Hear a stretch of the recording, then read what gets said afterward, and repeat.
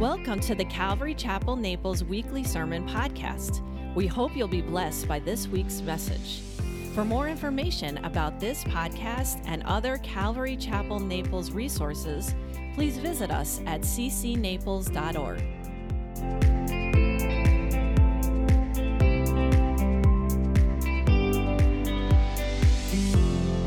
Lord, thank you for that blood.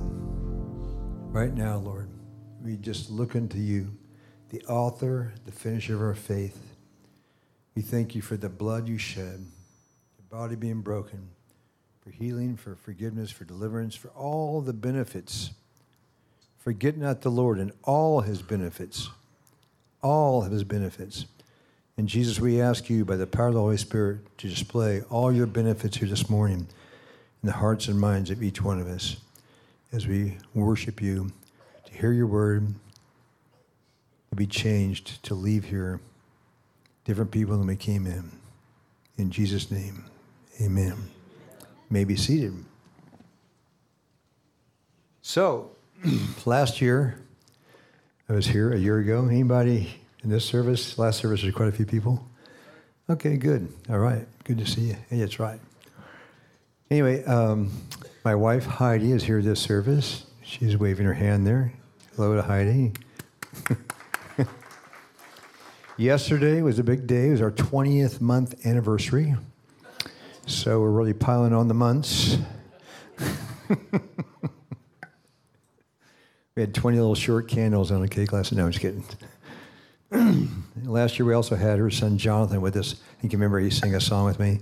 He's in Nashville. He's got a girlfriend now. They drove down there to see her. And he's back at our home in Herman, Missouri, where we live. If you're ever in the Midwest, in southwest of St. Louis, about an hour, be sure and come look us up in a little town called Herman. 2,000 people. We have no traffic lights. We do have a subway. Pretty impressive. But it's a place that we're not totally sure why God led us there yet, but we're there, and we're enjoying it. We got this old 1842 Archstone winery house and log cabin. And just a word about that. Let me just stop for a second. If you're here last service, redo. This will also not be the same service. I'm not the kind of guy who can do these multiple, go through my notes and deal it off. That's just not my gifting. So I have rabbit trails. So just get ready. This is going to happen. So, but our house, we bought this. We saw it online. My wife Heidi's from Holland. We saw it online 2 years ago, about right now, and the stone part looks like a Dutch house, and it was actually built by some Dutch people in 1842. The log cabin part looks like Daniel Boone. That's me. I'm rustic. You can look at me and tell me I'm rustic. So I text Heidi at work, and she was in Ohio. She got online. We looked at this house. We thought, wow, I think we should go there. And it's like, who do we know? Okay, nobody. Have you seen the house? No. I mean, all the reasons why you want to move there, none of the above. And so Jonathan and I drove down there and got in a line with 47 people. And actually, it was a freezing, cold, drizzly day. And I took my guitar in really to keep it from not getting cold in my car. But I sat next to the real estate lady, kind of, playing mood music. They thought that I was with the real estate lady, but it was actually, I have to confess, meandering around, telling people, that's a cool house, man, what a vibe, But man, it's just too small. It's way overpriced, I'm like being the D salesman, and trying to weed out my competition because I really felt like we were supposed to get there. In fact, our friends drove up from a town 35 miles away, and they're good people and stuff. And they told me later they got in their car to drive back to Washington. He runs sound at Calvary Chapel, River Bend, where we were thinking we were moving first. But anyway, they got in the car and said, man, Paul's done so many cool things for the kingdom of God the last 50 years, and this is going to be such a heartbreak. He has no way he's going to get that house. There's so many people lined up. And there was also a couple in California that were flying from Denver with their real estate agent and their interior decorator. And the man and the woman, 4 of them. But there was a rule to this sale. You had to be there. That's a good point in this. You had to be there to put your bid in. So they're accepting offers, and the next day at 5 o'clock, they were going to close it off and then decide who the highest bidder was or who gets the house. And my friends are like, poor Paul, man, Heidi. Oh, man, they're going to be so disappointed. They're getting ready to get married and get to live in this house. It'd be so cool. But it's got Archstone Winery underneath it. You can turn into the Cavern Studios and Event Center. And it's on a 14-acre spring-fed lake. And, they're poor people. They're just going to, it's going to be such a heartache, And they were just all burdened about it. Well, the next day, God had his way. And long story short, we got the house. I called up Greg and Holly. I said, guess what, bro? And he goes, what? I said, we got the house. And he literally was like stunned. He told me, he says, dude, we drove home. We've been depressed all night last night. You're not going to get the house. There's no way, but God saw fit. So if you're ever in Little Herman, Missouri, drop in and see us. We'd love to have you over the house and all that stuff. But all that to say, it's a year later. And things had changed since we were here a year ago.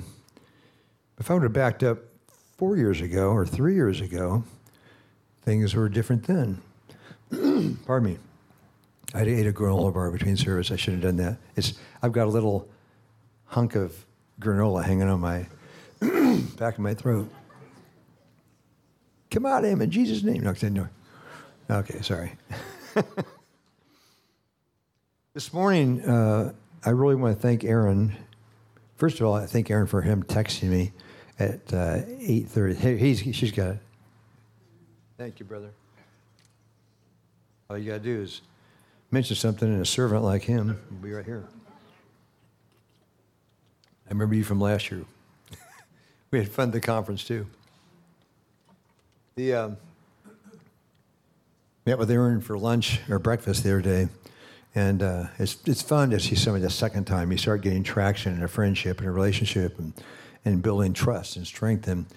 And I knew I was going to be singing some songs because he texted me a few months back. He said, are we going to get a chance to have a Tetelestai repeat? Last year I sang this song called Tetelestai, and apparently it made an impression on your people in your fellowship. So I said, yeah, let's do it again. It'd be great.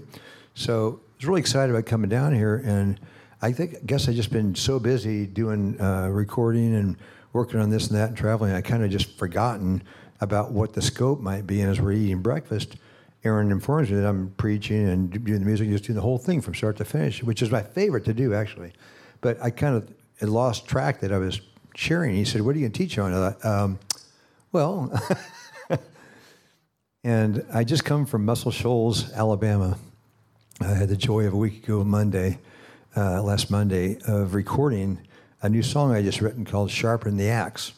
And I was telling him that in 1976, my fifth album was an album called Hand to the Plow. Wildly successful, had all these Christian love songs on it that I'd written, for weddings and stuff. And for the last 48 years, whatever, I've constantly met people, we got married to your song.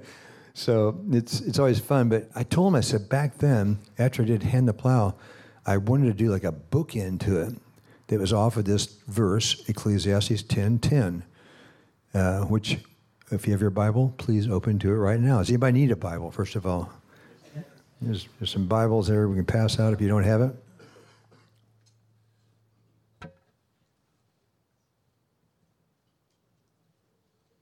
Anybody got them? All right, everybody's teed up. Ecclesiastes, right before Song of Solomon, back there in the Old Testament, after Psalms.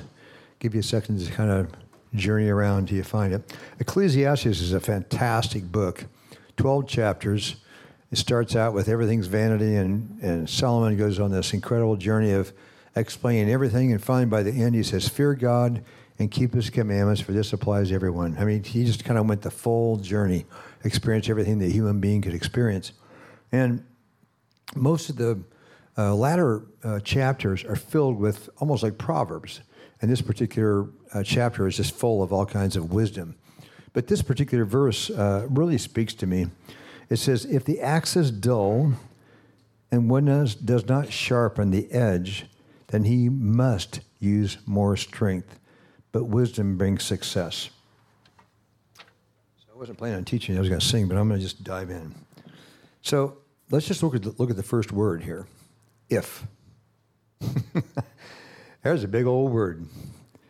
If. Have you ever noticed how some of the most profound truths come in the smallest packages? Think about it. It's just two little letters, if.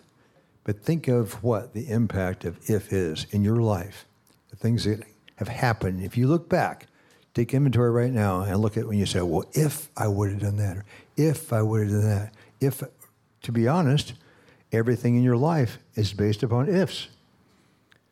Don't be discouraged. That sounds like doubt. But just your information, the word if is used 1,674 times in the Bible. That's a lot of times. So there's nothing wrong with the word if. We can take it in a negative way, negativity. That's an inside joke with Amy and I. You can take it as a negativity because there are things. I remember when I was a kid, a child learns the meaning of the word if way before most adults actually realize the compounding interest that comes with it. Because I remember as a little kid, Pinky, my name is Pinky. I used to have long red hair and big red beard, and back in my childhood, I was just a bright red hair kid. And it was called Pinky. And so she'd say, Pinky, if you finish your broccoli, I'll give you ice cream. But the whole thing, the hinge in the door was if. If you finish the broccoli, then you get the ice cream. Well, how long does it take a kid to figure out, I can horse this broccoli down because I want the ice cream, you know? And that begins to set a pattern, you know? And if you really want to put it in grammatical terms, it's a conditional particle. That's what the word if is. And it's an action, you know? It has conditions and circumstances that are around it. Now let's think about just what Jesus said. If you abide in me, I'm going to sing a song in a few minutes called Abide. If you abide in me, what then? I will abide in you. But if you don't abide in me, the chances are slim that he's going to be abiding in you. If you keep my commandments, if you, back in Moses, if you, I'll put none of the diseases of the Egyptians. If, this just goes on and on and on. This little word with a big hinge on a door. It opens up to possibilities of success. It also swings back and hits you if you don't do it and can be leading on to failure. So I want to put, before we read the rest of this verse, I want you to think about in your heart the word if. What are some of the ifs that God's got before you right now? And are you willing to step into those? Or are you shrinking back? If you shrink back, if you withhold, I can start dealing out the negative cards right now if you want to, that are mentioned in the scriptures. If you don't do, you will get this. And let's don't linger there, though. So in this verse, if the axe is dull, it assumes that there's a possibility, just by logic, that an axe could become dull. Now, who shops at Lowe's or Home Depot? Anybody here? If you went in a store and you're looking for help, which is impossible these days, nobody works there anymore except for high school kids at night sweeping the floor. So that's the time, by the way, if you want to know a little trade secret, if you want to get something cheap, go to Lowe's like at 8:30 or 9 o'clock. The little Jimmy high school kids locking the place up, and you go, hey, I found this scratch here. Says it's a $1,000 washing machine. Would you take $100 for it? Yeah, sure, okay. And he signs up. That's the way to shop at Lowe's. I've learned post-pandemic, just go late at night on a weeknight, and little Jimmy's closing the place up. So, anyway, this verse is assuming that if the axe is dull. So who's going to go into Lowe's and say, hey, could you lead me to the section where the dull axes are? They're probably not flying off the shelf. Who wants to buy a dull chainsaw? Who wants to buy who wants to buy a car that doesn't go forward? Who wants to, whatever. I'm just applying it.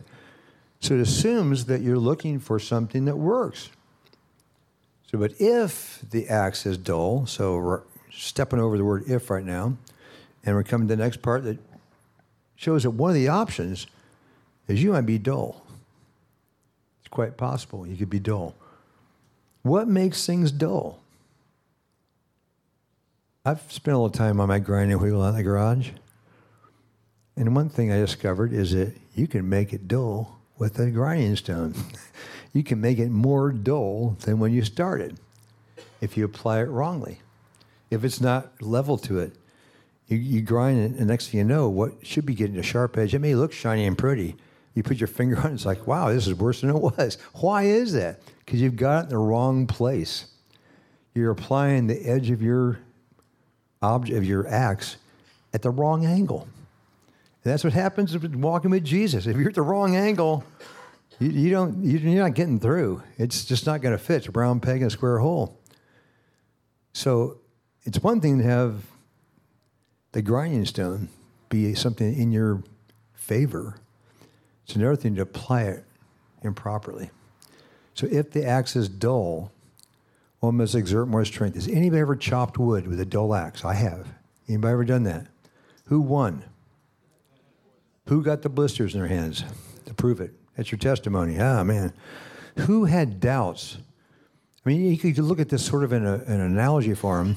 If God gave you a task to do, and you started to try to do it, and try and do it, and try to do it, and try and do it, and you're not really having success. And sometimes it takes time. You shouldn't be discouraged, but you're not having success.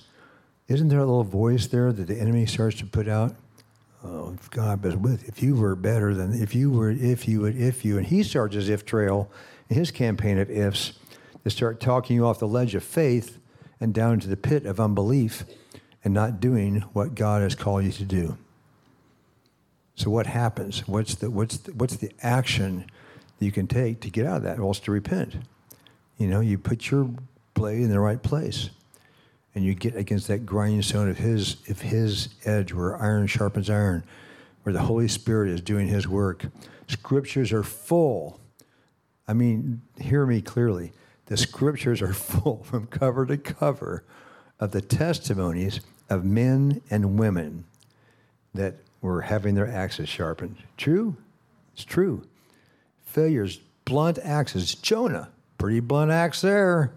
I mean, look what happened to him. He was, struggling, trying to figure it out in his own strength. It wasn't going well. Just pick any Bible character and just see where they were trying to, do things, and it just wasn't working out until the Holy Spirit intervened and helped them. So I want to just put a pause button for a second before we move on, because a lot of times people look at that if word and they look at opportunities as blessings, punishment, or opportunities.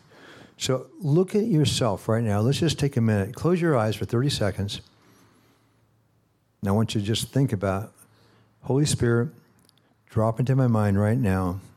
This isn't like a weirdness, holiness thing, or this is just a moment of simple inventory before the Lord. Jesus, what is an if? It's in the way of my faith right now.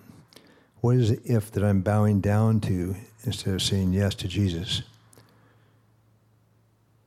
Just speak it to my heart right now. And Lord, I bring you that if. I put that if in your hands, Lord. I put that if against your wheel and ask you to sharpen that dull faith that's residing in my heart and in my mind, especially in my mind. I pray for everybody's mind here in the name of Jesus right now, that their minds be renewed by the power of the Holy Spirit and by the Word of God. In Jesus' name, amen. I want to put a pause button on our text for a second to do something that I call testifying. This is something that God's put on my heart to proclaim everywhere I go. Jeff mentioned that I was there in the Jesus movement. Yeah, I was. I got saved in 1970. I got, born again in a little log cabin up in Colorado. And the first thing that started happening was songs. I mean, every day for 8 days. New song every day. By then the summer, 40 songs, 50, I don't know, a lot. Enough that I had enough for 2 albums that I recorded shortly after that, back to back. Songs to Savor Volume 1, Songs to Savor Volume 2. But here's what was happening. God was building in me not just a catalog of songs, but he's building me testimonies. I'm the son of a pretty successful attorney in Kansas City, David H. Clark. H. His middle name is Hamilton. My middle name is Hamilton. My son's name is Hamilton. My grandson's Hamilton. We like that name. But I remember when I was a little kid, David H. Clark. I used to go to his office desk in his law office and put my little hand on that letter H and just push it in until it made an imprint. And I felt empowered, like, I'm going to be an attorney someday. That's going to be me on the wall, And I felt empowered by it.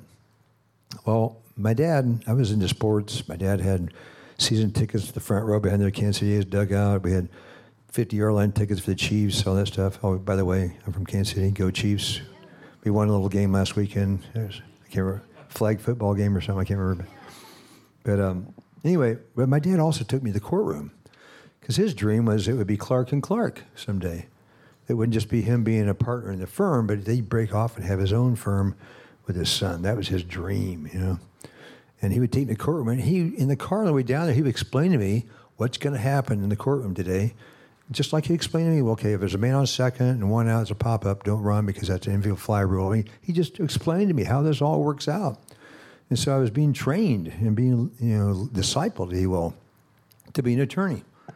But I'll never forget the day he said that, son, the first and most important rule to remember in being a good attorney is train your witness to stick to the story. The plaintiff over there will take you down rabbit holes. He'll distract the jury with lies and half-truths and do all he can to persuade them that this did not happen. Your testimony is not credible. This is the real truth.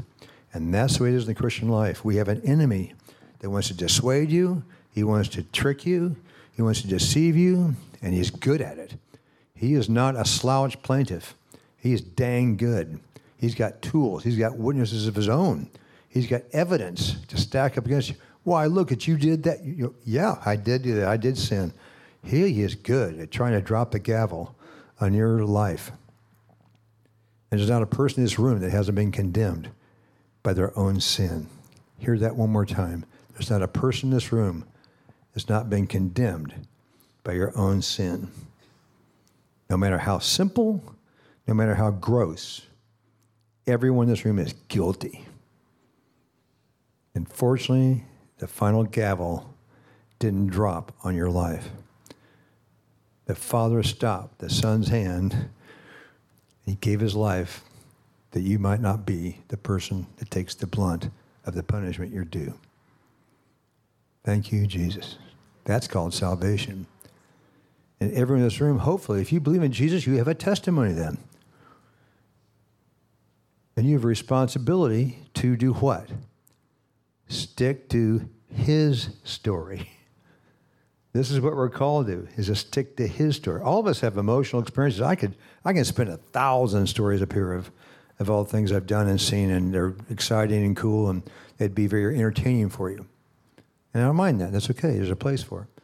But at the end of the day, if I'm not telling his story, there's no power.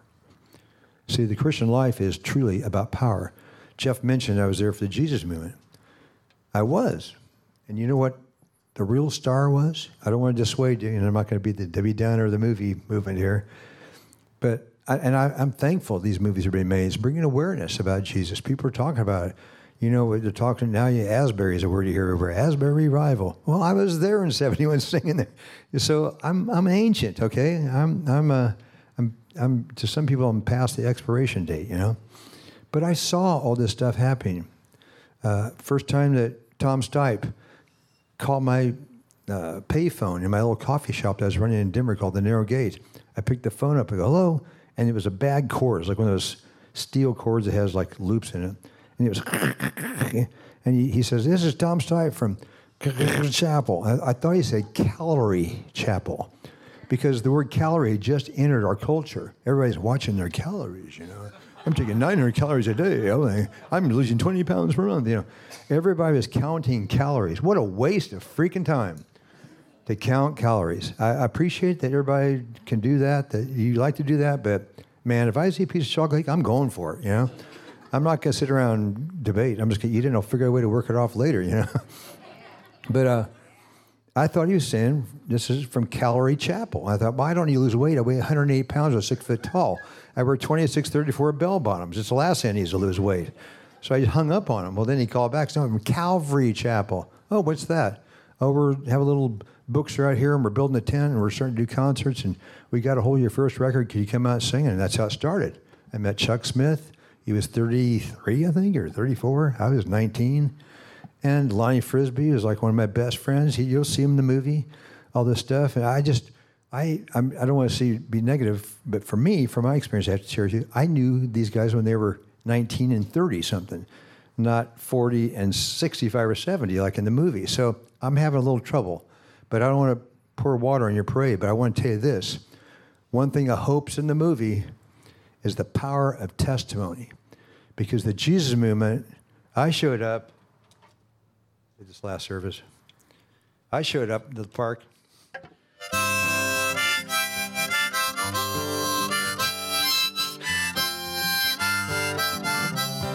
Jesus, Jesus, Jesus. 500 people come forward. That happened. You didn't hardly do anything but just sing a little Pied Piper song, and people got saved. But what was it? I was testifying through my songs. But one of my favorite things to do in those early concerts was to pull somebody out of the audience. You know, hey, Jimmy. Hey, I remember you from last year when I was here. And I could see he was like totally full of the Holy Spirit and happy. Hey, come up here, Jimmy. Hey, Jimmy, tell us your story. Hand the mic. Now, that's kind of dangerous in some churches. Some guys could go on, yeah, son of a, I was a God, yeah, they can go off, and maybe they haven't got quite sanctified yet, and their testimony's got some, verbiage that may not be, preacher style, But, I've had a few F-bombs come off the stage. People are giving their testimony. I go, well, he's working on it. He's being sanctified, And let's give Jimmy a hand, But that has nothing to do. It was his heart. It was the purity of his testimony, the truth pouring out of him testifying how Jesus had changed his life. That's far better than being a polished preacher with notes. Forget the notes. In fact, I was trying to print my notes off, and it screwed up on the printer. I just said, okay, forget it. I got page 1. I'm going to church. I'm late. So you don't need that. You don't need to try to keep your life just as perfect, try to organize thing and try to think you're being the best Christian you can. That's all fine. That's all good to study the Bible and, witness to people. So, but if you don't have the power, which we have in this verse, if the axe is dull and one does not sharpen the strength, he must use more strength. What is the strength that you need to live a powerful Christian life? The Holy Spirit. And I'm telling you, in the Jesus movement, the Holy Spirit was on full display. I mean, Jesus was the star of the Jesus movement, but actually the Holy Spirit was the best supporting actor and the one you saw more of. And testimonies drove the Holy Spirit around, basically. It was the machine, the vehicle. Everybody testified. And I want to be really clear about something. I honor Calvary Chapel. I've been involved in Calvary for 50 plus years. But it wasn't a Southern California invention. Every town I went to had Alana Frisbee. Every town I went to had Chuck Smith. God's Spirit was being poured out on the whole earth, everywhere. Nations I went to 2-3 years later. 72, I was in Germany. I remember, and we were planting a church in Germany. And I met a guy, he had the same testimony as me and the same story. He didn't know who Lonnie Frisbee was or Chuck Smith or anything.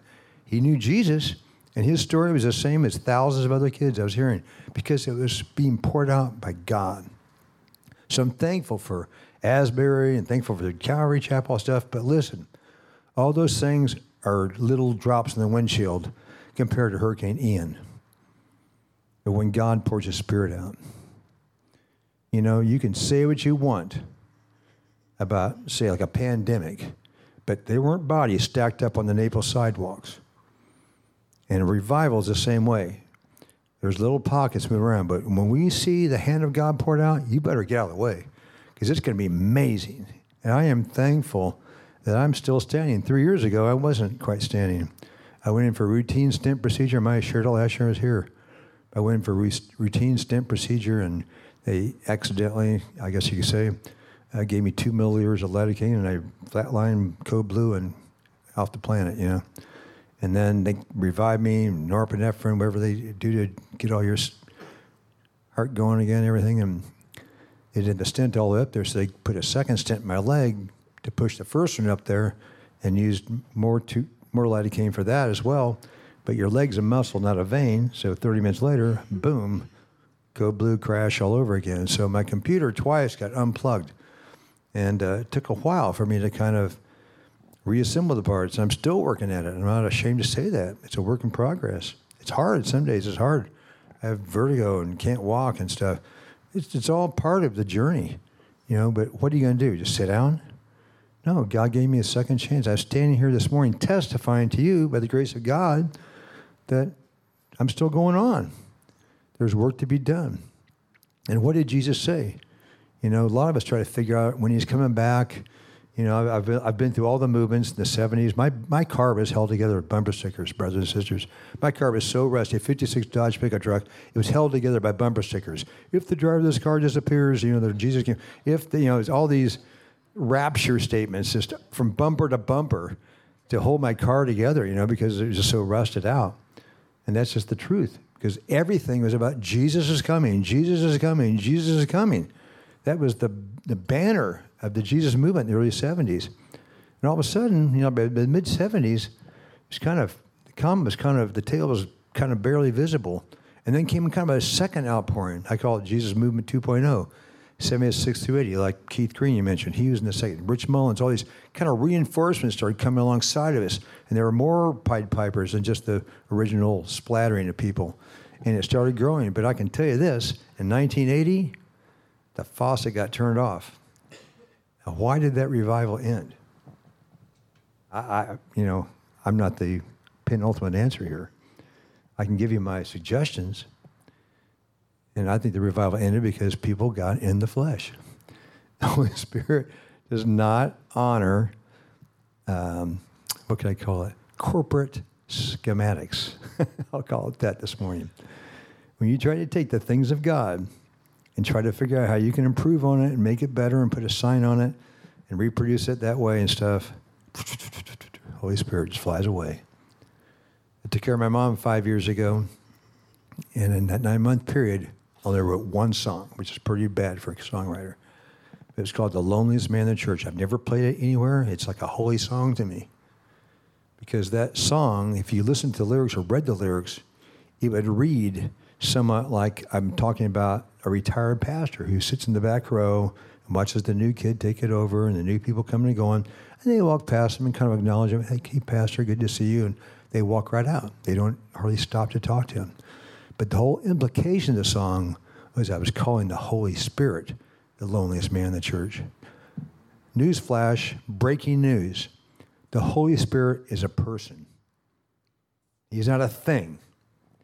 If you're here this morning and you think the Holy Spirit is like a mist or a thing, it's not. He's a person. And you get to know him as a person, your life will change. If you just treat him like an object, like you're going to get 50 pounds of something at Costco to stock up in case of an emergency, he's not an errand boy. He's not a supply house. He's a person. If you treat the Holy Spirit with respect as a person, he will work in your life way beyond what you can manufacture, engineer in your own strength. I'm not kidding you. I am living proof of 52 years of God saving my butt by the power of the Holy Spirit. I can promise you, I could spend story after story up here. We read like the book of Acts. And that's a goal of mine. That's not a way just to survive. It's a goal for me to be led by the Holy Spirit. It's a goal for me to look and hear beyond my natural senses. Because look at this verse again. If the axe is dull, one does not sharpen the edge. Okay, that requires an action. One does not sharpen the edge. It implies that you're going to have to sharpen this edge from time to time. There's going to be some action on your part you're going to take. One must exert more strength. What happens if you don't have this strength? Last service, during this service, my legs were getting a little tired. My back went out a few weeks ago, and I've been kind of nursed this bad back, and my legs were, I thought, man, I'm getting tired. And I looked, 35 more minutes to go. Well, I was running out of strength in the natural realm. I said, Holy Spirit, just help me get to the end of the service, and he did. Thank you, Jesus. I'm testifying right now that I put my axe on that stone, and he's sharp enough for me to finish this. I was like actually having a spasm, and I made it through. And it feels better now, but who knows what next. This is just the daily grind, if you'll excuse the pun, of being a Christian. So it says we use more strength. Well, who likes to do the Christian life in their own strength? What a miserable thing. It's called religion. We got more than enough people testifying about religion in the world today. And it's boring. You can't hold somebody's interest with 5 minutes of religion. It's just like something you can't get off your hands. It's terrible. Religious spirit. When I walk into a room and I feel a religious spirit, I would rather be in a bar of drunks than be in a room full of religious spirit.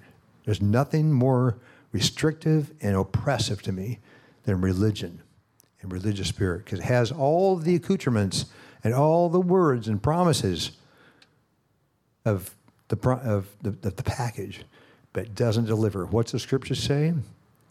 That they'll hold fast to a form of godliness, but be void of the power. You read that verse before? Powerful truth. And we have a lot of people in the world today that hold fast to a form of godliness, but they're not full of his power, his story. They've got the story. They can quote the story. My dad was studying to be an attorney or a minister before World War II. He knew the scriptures. When I got saved and I went back to Kansas City to reconcile myself to my parents, my dad could quote scripture with me toe to toe at the breakfast table, but he wasn't born again. And I just kept pounding my little nail, sharpening my little axe, chopping away at his heart. And eventually he became a Christian. It was a powerful time. So let's stop again. I'm just going to stop again for a second, because this is an inventory morning of your acts. That's what I'm trying to get to. I'm trying to get to a place where I want you to leave here today, go into your prayer closet, wherever it takes, but take inventory of your heart. Because we're in a time where, if you read Acts 27, I wrote a song, I actually wrote a book that was lost at sea, so to speak, called Small Sails on High Sea, but it's taken out of Acts 27. We are living in a time where the road's going to get narrower and narrower and narrower. If you're thinking we're going back to Leave It to Beaver and life of 4 years ago, it ain't going to happen, folks. We are in the story, and this story has got velocity. I shared last service about how I was going to Israel and taking a group in November of 2019, and the Spirit spoke to me when he says, cancel your trip and piggyback in 2020 with your friend Skip Heitzig and go to Israel on that trip and start the 2020 with Israel and finish it with the election. And then the word velocity. It's the only word I heard, velocity. I had no clue. Who knew before COVID that what was going to happen? Who knew that the velocity of change? Those first 15 days. I remember I came home from Costco with Hayya's son John. He was here with us last year. And we had my concrete countertop. We had a blue painter's tape in the middle. That's the stuff we washed. That stuff needs to be washed. We're all masked up. And I looked at him one day and said, hey, when did the 15 days actually start? When we started shopping at Costco? When they told us this? Or did it start like 2 months ago? Or I was already thinking, what's going on here, And I'm not a prophet in that, but I was already just kind of disrupted. But, those were all preparations going on. But who could have ever foreseen that our world would change so rapidly? Who knew that relationships would be divided? Who knew that people would lose their jobs? Who knew all the implications? I don't need to rehearse all that this morning. But who knew that was going to happen? Well, things changed. The wind blew. Last service I shared about, and I'll share it right now. You need sailors in the room. Anybody who knows how to sail a boat? You've been on a sailboat. On those sails are little red talons, little red nylon strips all over that thing. And they're there for a reason. They're not there to look pretty. A good captain can look up at those sails and see which way they're darting around and steer into the wind to actually make it go forward with more power. If you're if you're just trying to navigate that boat by the wind that's already in the sail, too late. It's already in the sail. It's like driving to church by your rearview mirror. It's not going to turn out well because you're not paying attention when it's coming. And this is the place we're in right now, brothers and sisters. The road is going to get narrower and narrower. The options are going to be fewer and fewer. You either obey or you don't obey. You either get in the Spirit or you're left behind. And this is true. I'm not kidding you. This is not a rebuke, right? It is a slight warning. Take inventory of your life. In Acts 27, they got to a point where the options were so few that this was a grain boat. This was not a pleasure, Caribbean cruise, Holland Lines, or like that. This was a flat, floating cargo boat. Just a big barge full of grain and 275 people. And you know what they did to survive? They threw all the grain overboard. Everything. It says they threw all the grain, the instruments, all the stuff on the boat that had weight. They threw it over to give it ballast so they could survive. They were so desperate to not go down. And then the Apostle Paul steps up and says, hey, remember I told you not to sail? Well, here we are, but I got good news. We're going to crash. They're like, good news? Yes, this is great news. We're going to crash. It's going to be awesome. Some of you don't know how to swim, don't worry. He said, here's the scoop. We're going to crash, but no one's going to perish. Stay in the ship until I tell you to get out. And maybe this morning I'm little Paul telling you, stay in fellowship. Stay in the ship until he tells us to jump. Otherwise, in fact, the soldiers actually tried to put a skiff and put it in the water themselves, and Paul caught them. Hey, put that back. Throw it overboard. He caught them before they cheated and got in their little escape boat like the Titanic. So what am I saying then? I'm saying to you this morning, the road's going to get narrower and narrower and narrower. And I'm going to sing a little song for you I just wrote just recently, and I had I had a privilege to record this a week ago, last Monday, at Fame Studios in Muscle Shoals. Muscle Shoals is a vibe. It's like you go to Nashville for country, or you go to New York for jazz. Muscle Shoals is just like laid back, Lynyrd Skynyrd meets Aretha Franklin meets, all these great songs that have been recorded in the studio. And I was fortunate to get Clayton Ivey to play keyboard, 78 years old. He's played on like 167 top 10 hits. Aretha Franklin, Mustangs, all those songs, And Will McFarlane, my friend, on guitar, and his son playing bass, and drummer Jamie. Anyway, long story short, in the studio in Muscle Shoals, as well as in Nashville and some other studios, you record by what's called a number system. So if this is the key of G, if you play guitar, that's a 1 chord. So if you go 1, 4, 5, 1. So if you're looking at a piece of paper, it doesn't say G, C, D, and B minor, and that stuff. It goes by numbers, 1, 1, 1, 1, 4, 4, 4, 4. They're all written out in beats. That's the way the numbers chart is written. These guys, Will and I, had worked a couple days in advance, had the charts ready to go, threw it out to the guys, go out to the studio. He sits down, Clayton sits down at this Wurlitzer piano that's been there since 1964. Every hit you've ever heard on the radio, it's the real one. And Heidi will attest to this. Seriously, halfway through the first take, of not even taking, just rehearsing it, Clayton said, hey, stop. And then verse 3, let's do that flat 6 and walk down to 4, back to the 5, and then back to 1. Okay, great. Hey, let's start recording before we learn it. And the guy puts it in record, and the first take was like a freaking record. It wasn't Heidi? It was amazing. I was on the booth, because I'm playing in an isolation booth with a live microphone. They're out in the studio, the live drums. But I'm playing along, I'm going, this is amazing. I forgot. See, I started in 1971 when we all played in the same room, and did that for 30 some odd years until computers came along. And all of a sudden people were sending files, and all of a sudden people could, punch a mistake. And all of a sudden people could pitch correct their voice. And now, 50 years later, what do you got? A bunch of kids sitting in the library at school or sitting at Starbucks or a laptop, downloading drum loops and pitch correction.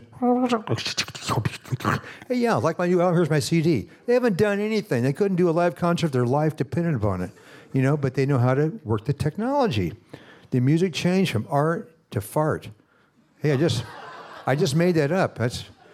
I'm sorry if I offend you. Aaron, if you're watching, I'm sorry, bro. So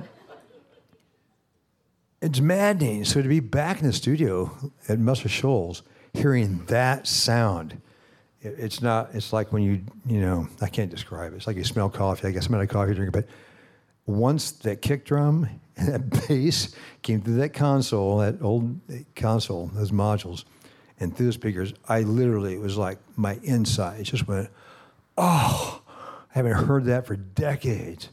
and it just sounded like a record. It was just real. It was just punching your guts out. So anyway, I'm going to sing the song for you because it comes off this verse, Ecclesiastes 10:10. And I may not do it perfectly, but guess what? You've never heard it, so you won't know.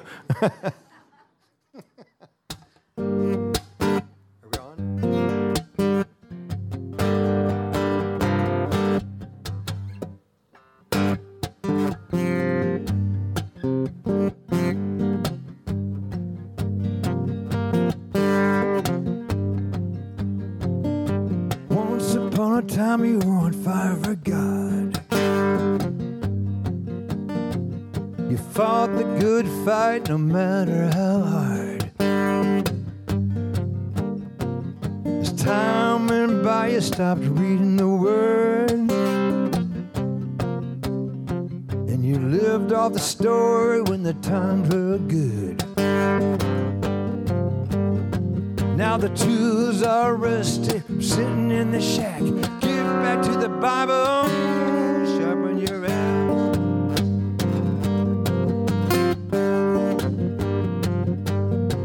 Well, it started one day when you compromised. Oh, a subtle decision with a little white lie. Kept it to yourself and thought no one would see that the fruit had dried up on the branches of your tree. You've been hiding too long on that back 40 track. Get back to the Bible, sharpen the axe.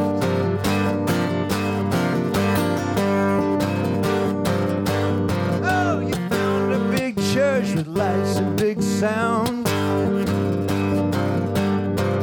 You could hide in the dark and watch it all go down. 3 songs and announcements, shake your neighbor's hand. 20 in the bucket and listen to the man. Stop sipping that milk, get back to the axe. Get back to the Bible, sharpen your axe.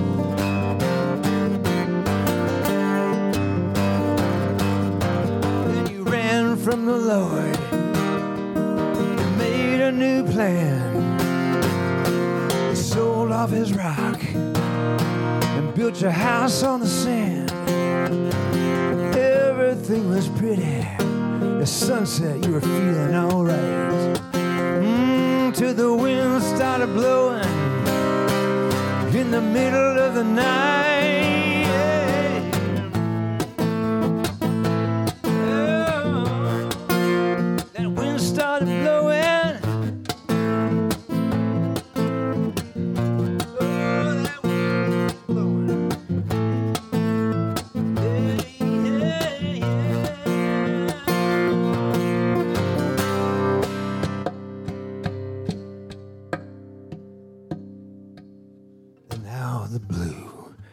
Fear made a decree. There's a virus among us that can kill you and me. So you snuggle with your TV in the living room.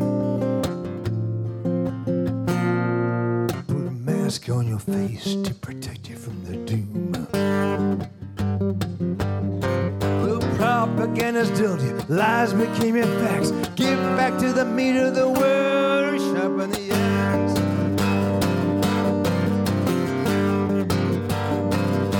Oh, the dark is getting darker, trying to put out the light. Paving the way for the Antichrist. Big pharma and media tighten the web. AI reads the thoughts in your head. Are you gonna stay silent? Yeah, yeah, yeah. Are you gonna stay silent? Stay silent and slip through the cracks. I'll get back to your Bible. Yes.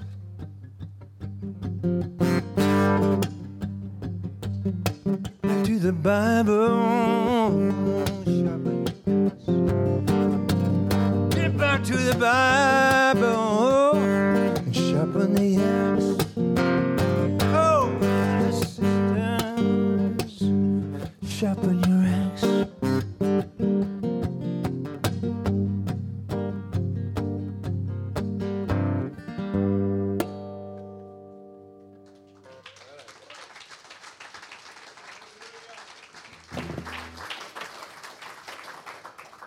Thanks.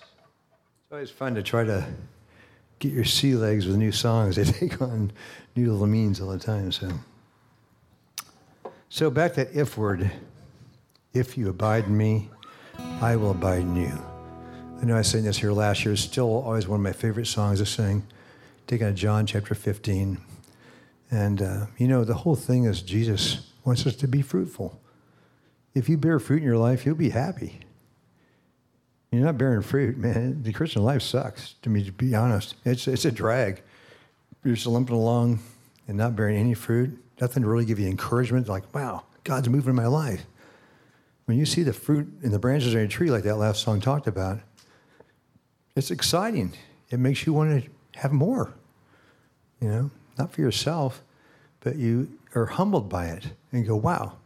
I'm going to walk out here today, and in spite of missing a chord or a note or not saying all I wanted to say, it won't matter.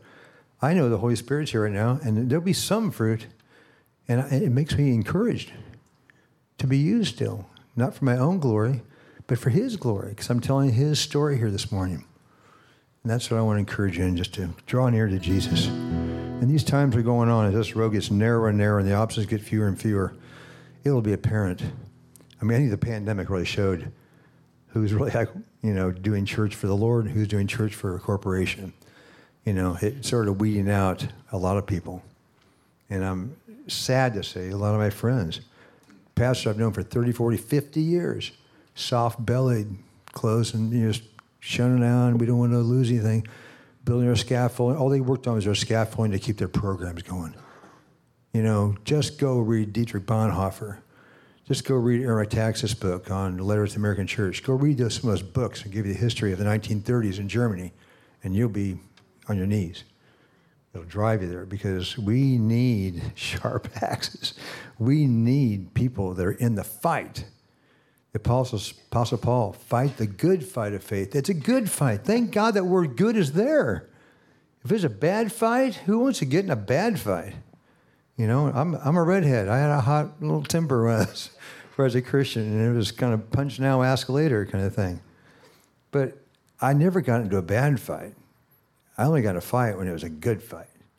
The first time I ever got in a fight, I'm ashamed to say, I've never said this in public.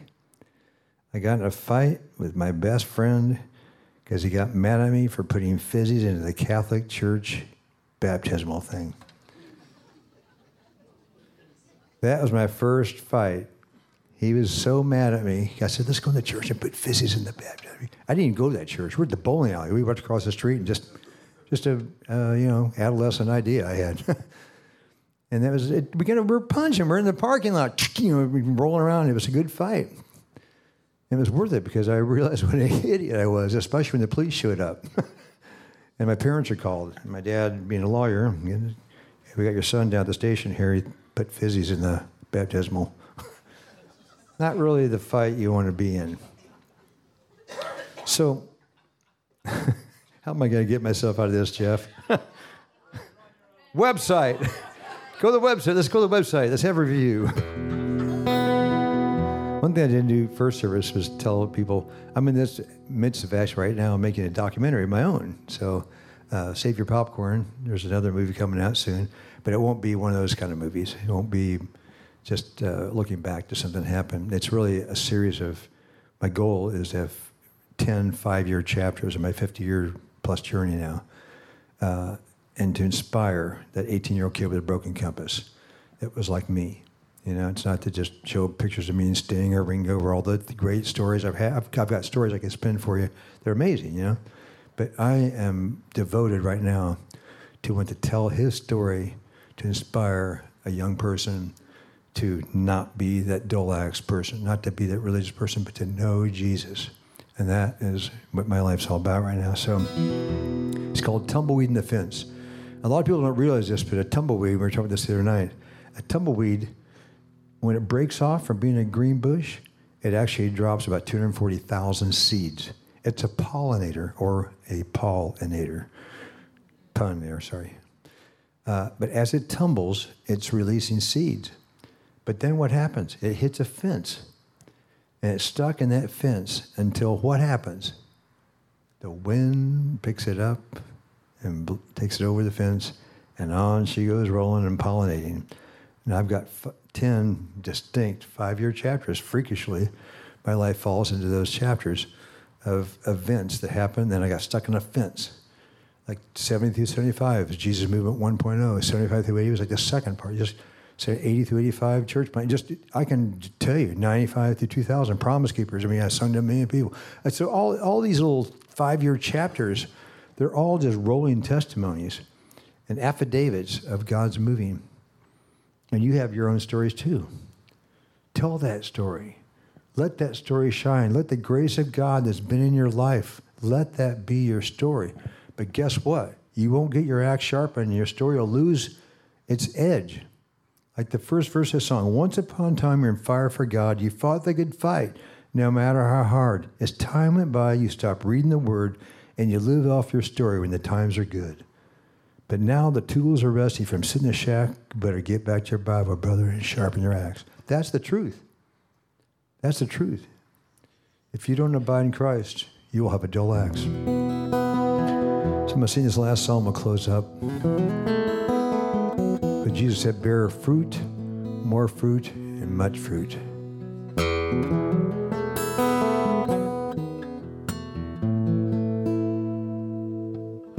The more I go on with the Lord, I find that I cannot afford to stay away from His side. It's in the vine I'll abide.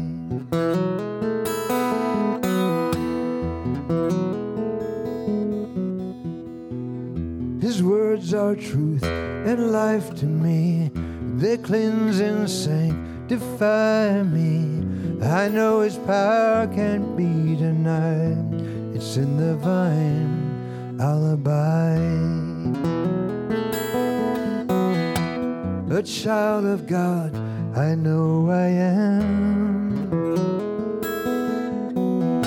I've been washed in the precious blood of the Lamb. But I haven't touched the hole in His side. But in the vine I'll abide.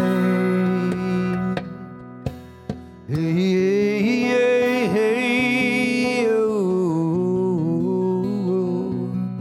oh, my Savior, my God, you are my King. You're the Lord of everything. Oh, Jesus, I will abide.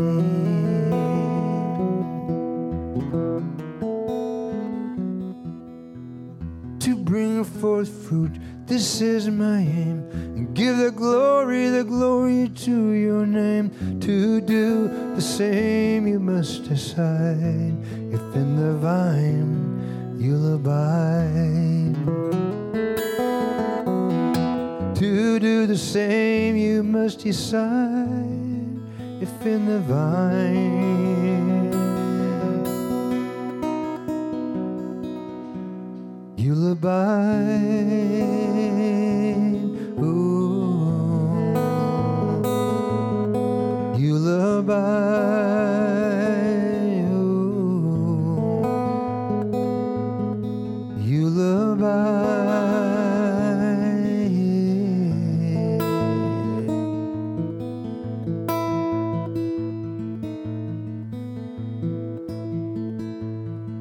Jesus is the vine.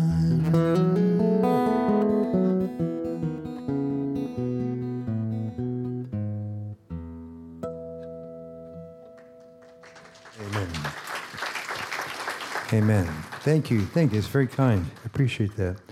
I I want to thank Aaron for inviting me to fill his pulpit. That's quite a privilege. I want to thank Jeff for their work and other people. And it's a joy to be here. I really am blessed to be here this morning. Like I said, every opportunity. I don't want to use the word breaks my heart. It makes my heart, I guess you could say. Because I'm very thankful to, still be here. I'm not looking forward, like Paul said, I'm looking forward to going to heaven, But I got reasons to live right now. I got a beautiful wife, Heidi. Like I said, we're celebrating our 20th month anniversary yesterday. But I have lots of reasons to live, but more importantly, most of all, I want to tell people about Jesus. I want to influence the world for Jesus. I want to break down the kingdom of darkness. I love a good fight. I love to see the devil lose. And it's great, great, great to be on the winning side. If you're doubtful about the outcome, just pick up your Bible, flip it over to the back, last few pages, and read how it all turns out.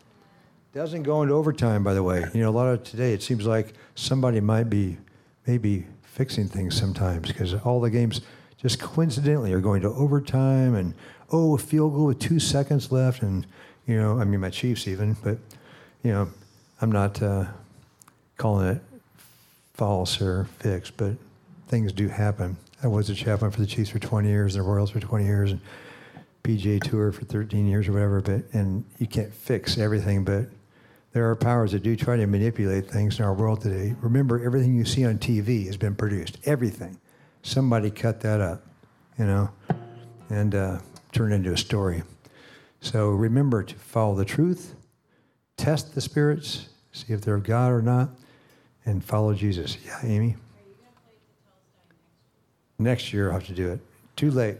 Time's run out. I'm at my time limit. I respect the church, and I'll... Do I have time? Okay. Do I have time to do one more then, or are we too late? Want me? Jeff's giving me? Okay, give me okay. Here we go. Is anybody here last year that I sang the song Tetelestai? A few. Okay. So in John, Jesus makes a statement, it is finished. And that's his work on the cross. He breathed his last breath and it was finished. I wasn't going to do this today because I don't want to do the same thing as I did last year. But since we have a few people that really want that song, I'm here to serve. That's the bottom line. I am here to serve. So whatever I can do to build your faith up and encourage you, I'm willing to do. I'll stay for 3 more hours and do all 370 songs off my albums if you want. So the first rule of this song is I'm going to take you on a journey now. I don't know if I did this or not last year, but we were playing this song, or Open the Eyes of My Heart. Notice where my hand is. Once you see where my hand is, that's an E chord, okay? That's standard tuning. But since you asked for the song now, you get a little lesson here. So I get bored with standard stuff. So way back in the early 70s, I started listening to Joni Mitchell, and I thought, what is she doing? There's like this... I thought, how is she getting that? There's no way you can play those notes on the same string. And I thought, duh, she tuned her guitar differently. And so I kind of started listening to the chords and figuring out things changed. So when I was in a little town called Paraty, Brazil, back in 2003, my study for the day, this is the Wednesday before Easter weekend. I'd been there for 6 weeks. I was getting ready to leave the next day to fly to Houston, to Los Angeles, be picked up by Skip Heitzig, taken down to Irvine Amphitheater, and have a Good Friday service. Chuck Smith and a bunch of Calvary, Mike McIntosh, Greg Laura, these guys did a Good Friday service, a lot of worship leaders and Wickhams and all that, and it was going to be a great day. But I was walking around this little beautiful, historic gold rush town, 1500s Portuguese town. I thought, Lord... the nails in his hand. Okay, it's great, but man, can you give me something like fresh that no one's ever done? Not for my own pride, but just for something that's new. 'Cause I'm always looking for the next thing. I've always been kind of a pioneer. So I started walking around this town and just cobblestone streets and meet this painter, which is a whole side story I can't get into. I literally walked up to a guy painting in an alley, and he speaks Portuguese. Anybody speak Portuguese here? Because I speak some Spanish, and Portuguese is like Spanish on acid. Things going well for a minute, and then all of a sudden, it goes bad. And he's painting this painting, and I'm going, man, it's really nice. It was beautiful. I mean, this guy was really talented. Oil painting, it's like 20 by 28 or something like that. And I'm looking at it, and so, the language of the world is called a $100 bill. I pull it out, I go, you finished. I give you the 100 when you finish. He starts laughing. I said, no, it's $100. I'll pay you $100 right now for the painting. And he goes, 1 hour. He was trying to tell me 1 hour. So I leave and I go walk by the beach and stuff, and I come back and he's just finishing up. I pull the 100 out. He's laughing. I said, come on, and that's all I had on me. It truly was all I had on me. It was my secret Hunsky I had, stuck in my billfold. I give him the $100 bill and he just laughs. Well, the next morning, I get on my flight and I had been upgraded to first class because I had miles because I wanted to put the oil paint up there. It was still wet, okay? And it was a double cool morning because my seatmate was a guy named Trombone Shorty, whose name was Troy Andrews, but now he's known as Trombone Shorty. He was 17 years old. He was touring with Lenny Kravitz. So we had this incredible 11-hour flight together. But when I put it up there, I couldn't quite get it up there, and I kind of took it back down from it. And another passenger in first class said, wow, where did you get the Ibrahim? I don't know. He names this guy's name off like Van Gogh. And I go, huh? And he goes, where'd you get that? I said, well, I bought it yesterday for $100 on the beach. He goes, $100? Turned out, I looked the guy up on Condé Nast Traveler, and I said, he's like a world-famous painter. It'd be like walking to Jimi Hendrix now from 10 cents to, play a song or something, But he did it. He must have gone home and told his wife, I met this stupid American today. And he gave me $100 for one of my paintings I could sell for $20,000, but I thought it'd be kind of funny just to give it to him so he'll have a story to tell. And I do. I have it hanging in our house in Missouri. And it makes me feel like an idiot every time I look at it. So anyway, back to the story, because you asked for more. I was on time. Sorry, Aaron. So here's how it goes. You have E, A, D, G, B, E in a standard tuning. So I'm going to take the B string, and I'm going to go up one step. And what you can check is, here's the note. So now I've got a reference for C, a C note, right there. And now I go to the low E string, which is down here. And if I take that down, not one step, but 2 steps down. You can tell those notes sound the same, like sonically. Octaves. So now I've got the B up to a C, the E down to a C, from E down to C. Then the A string, I'm going to take it down to G, so it's 1 step down. So now I've got 3 strings I've changed. The B string went to C, the low E went down to C, and the G string, A string went down to G. So now I've got a problem. There's 1 note missing. So I take the high E and go down 1 more step. Now I've got 3 octaves. I've got C's, I've got G's, I've got D's. And now I've got places in between. What am I going to do to make all those notes come together? I've got to put my hand in a completely different position that I've been playing all morning long. At A minor, here's Open the Eyes of My Heart now. Ready? Ready for a train wreck? Here we go. Same position. Open the eyes of my heart, Lord. Open the eyes of my heart. I want to see you. I want to see you. Oh, that wouldn't go very well. I'd probably be fired before the song's over. But, wait, there's more.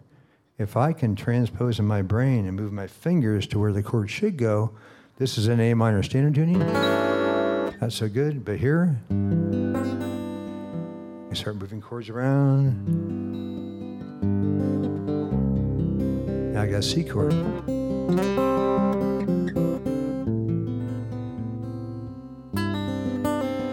You can't do that. You can't do that standard tuning. That's impossible on guitar in standard tuning. But I've just opened up possibilities. So I'll make this point and sing this song. The tuning of this song opens up new possibilities. The cross of Christ, the work of it is finished, opens up new possibilities. It's called salvation. The curtain was torn from top to bottom. The way was open for you and me. With his last breath of it is finished, it became our first inhale. Salvation. Don't ever take that for granted. Don't ever take the free gift of salvation for granted. It's a free gift. Don't ever take it for granted. It's all you've really got. At the end of the day, it's all you've got. Some will fall by your right, some by your left. I was telling a friend in the golf course yesterday, at Christmas, I deleted 54 names out of my phone book over just the last year of my friends that passed away that I knew for 40, 50 years. Yeah, I'm in that age group, but strange things are happening. And you got to just keep thanking God every day for salvation and be used by Him. Amen.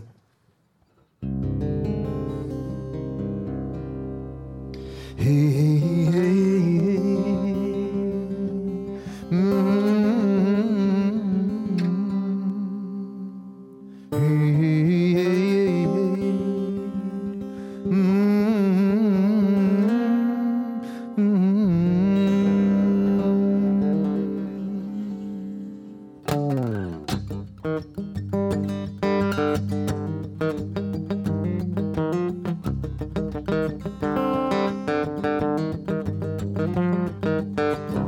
I was sold and betrayed in Gethsemane, not for gold, but prepaid by the enemy's deal for the potter's field.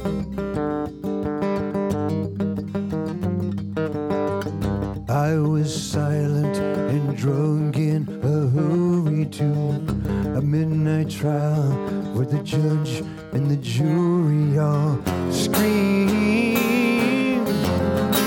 he blasphemed. Hear them cry, crucify him.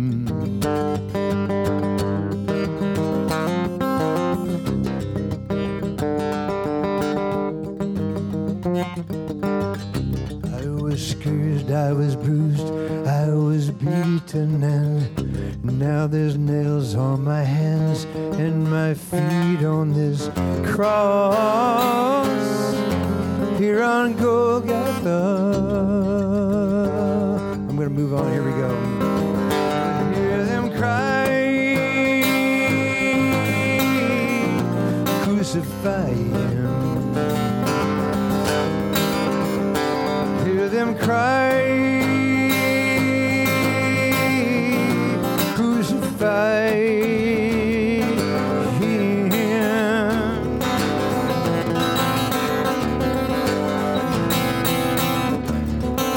Father, forgive them, they know not what they do.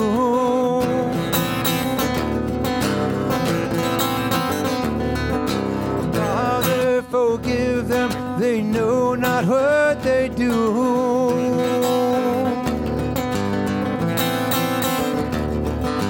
Father, forgive them, they know not what they do.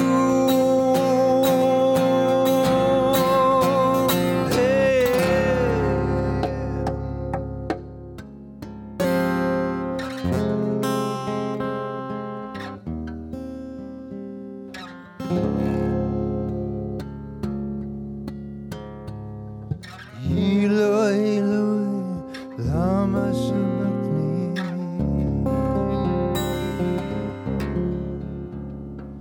Eloi, Eloi, lama sabachthani. Oh, yeah.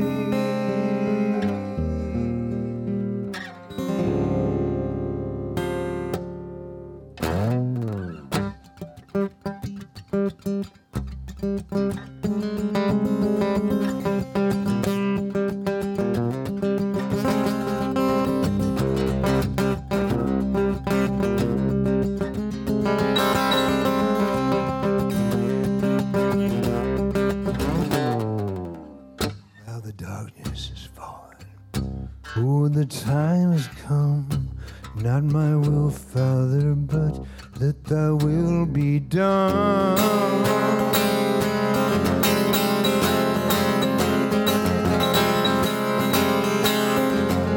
Woman, here is your son.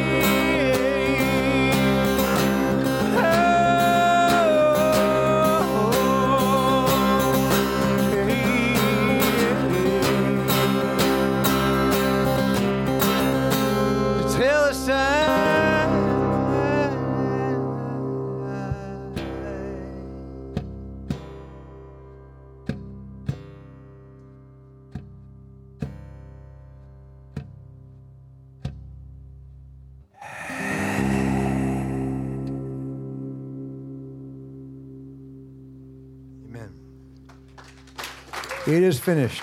Jeff, thanks for requesting it.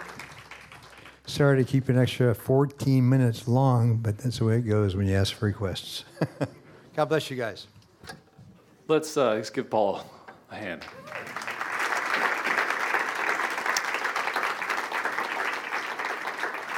And Paul, if you don't mind, can we pray for you? Yeah, absolutely. Let's all stand up. Just pray for Paul and the ministry, and Lord, to give him doors to open. Father, we thank you so much for his testimony, Lord, and those words to telestai, Lord, that we've all come across in Scripture, Lord, and have ministered to us so many times to remember this gift, the salvation, that the price has been paid. And I just pray for Paul, that you would open doors for him, Lord, to be able to spread your word, to tell others of the telestai, that you paid the price for us. Lord, we thank you so much for our brother. Guard him, keep him, bless his family. In Jesus' name we pray.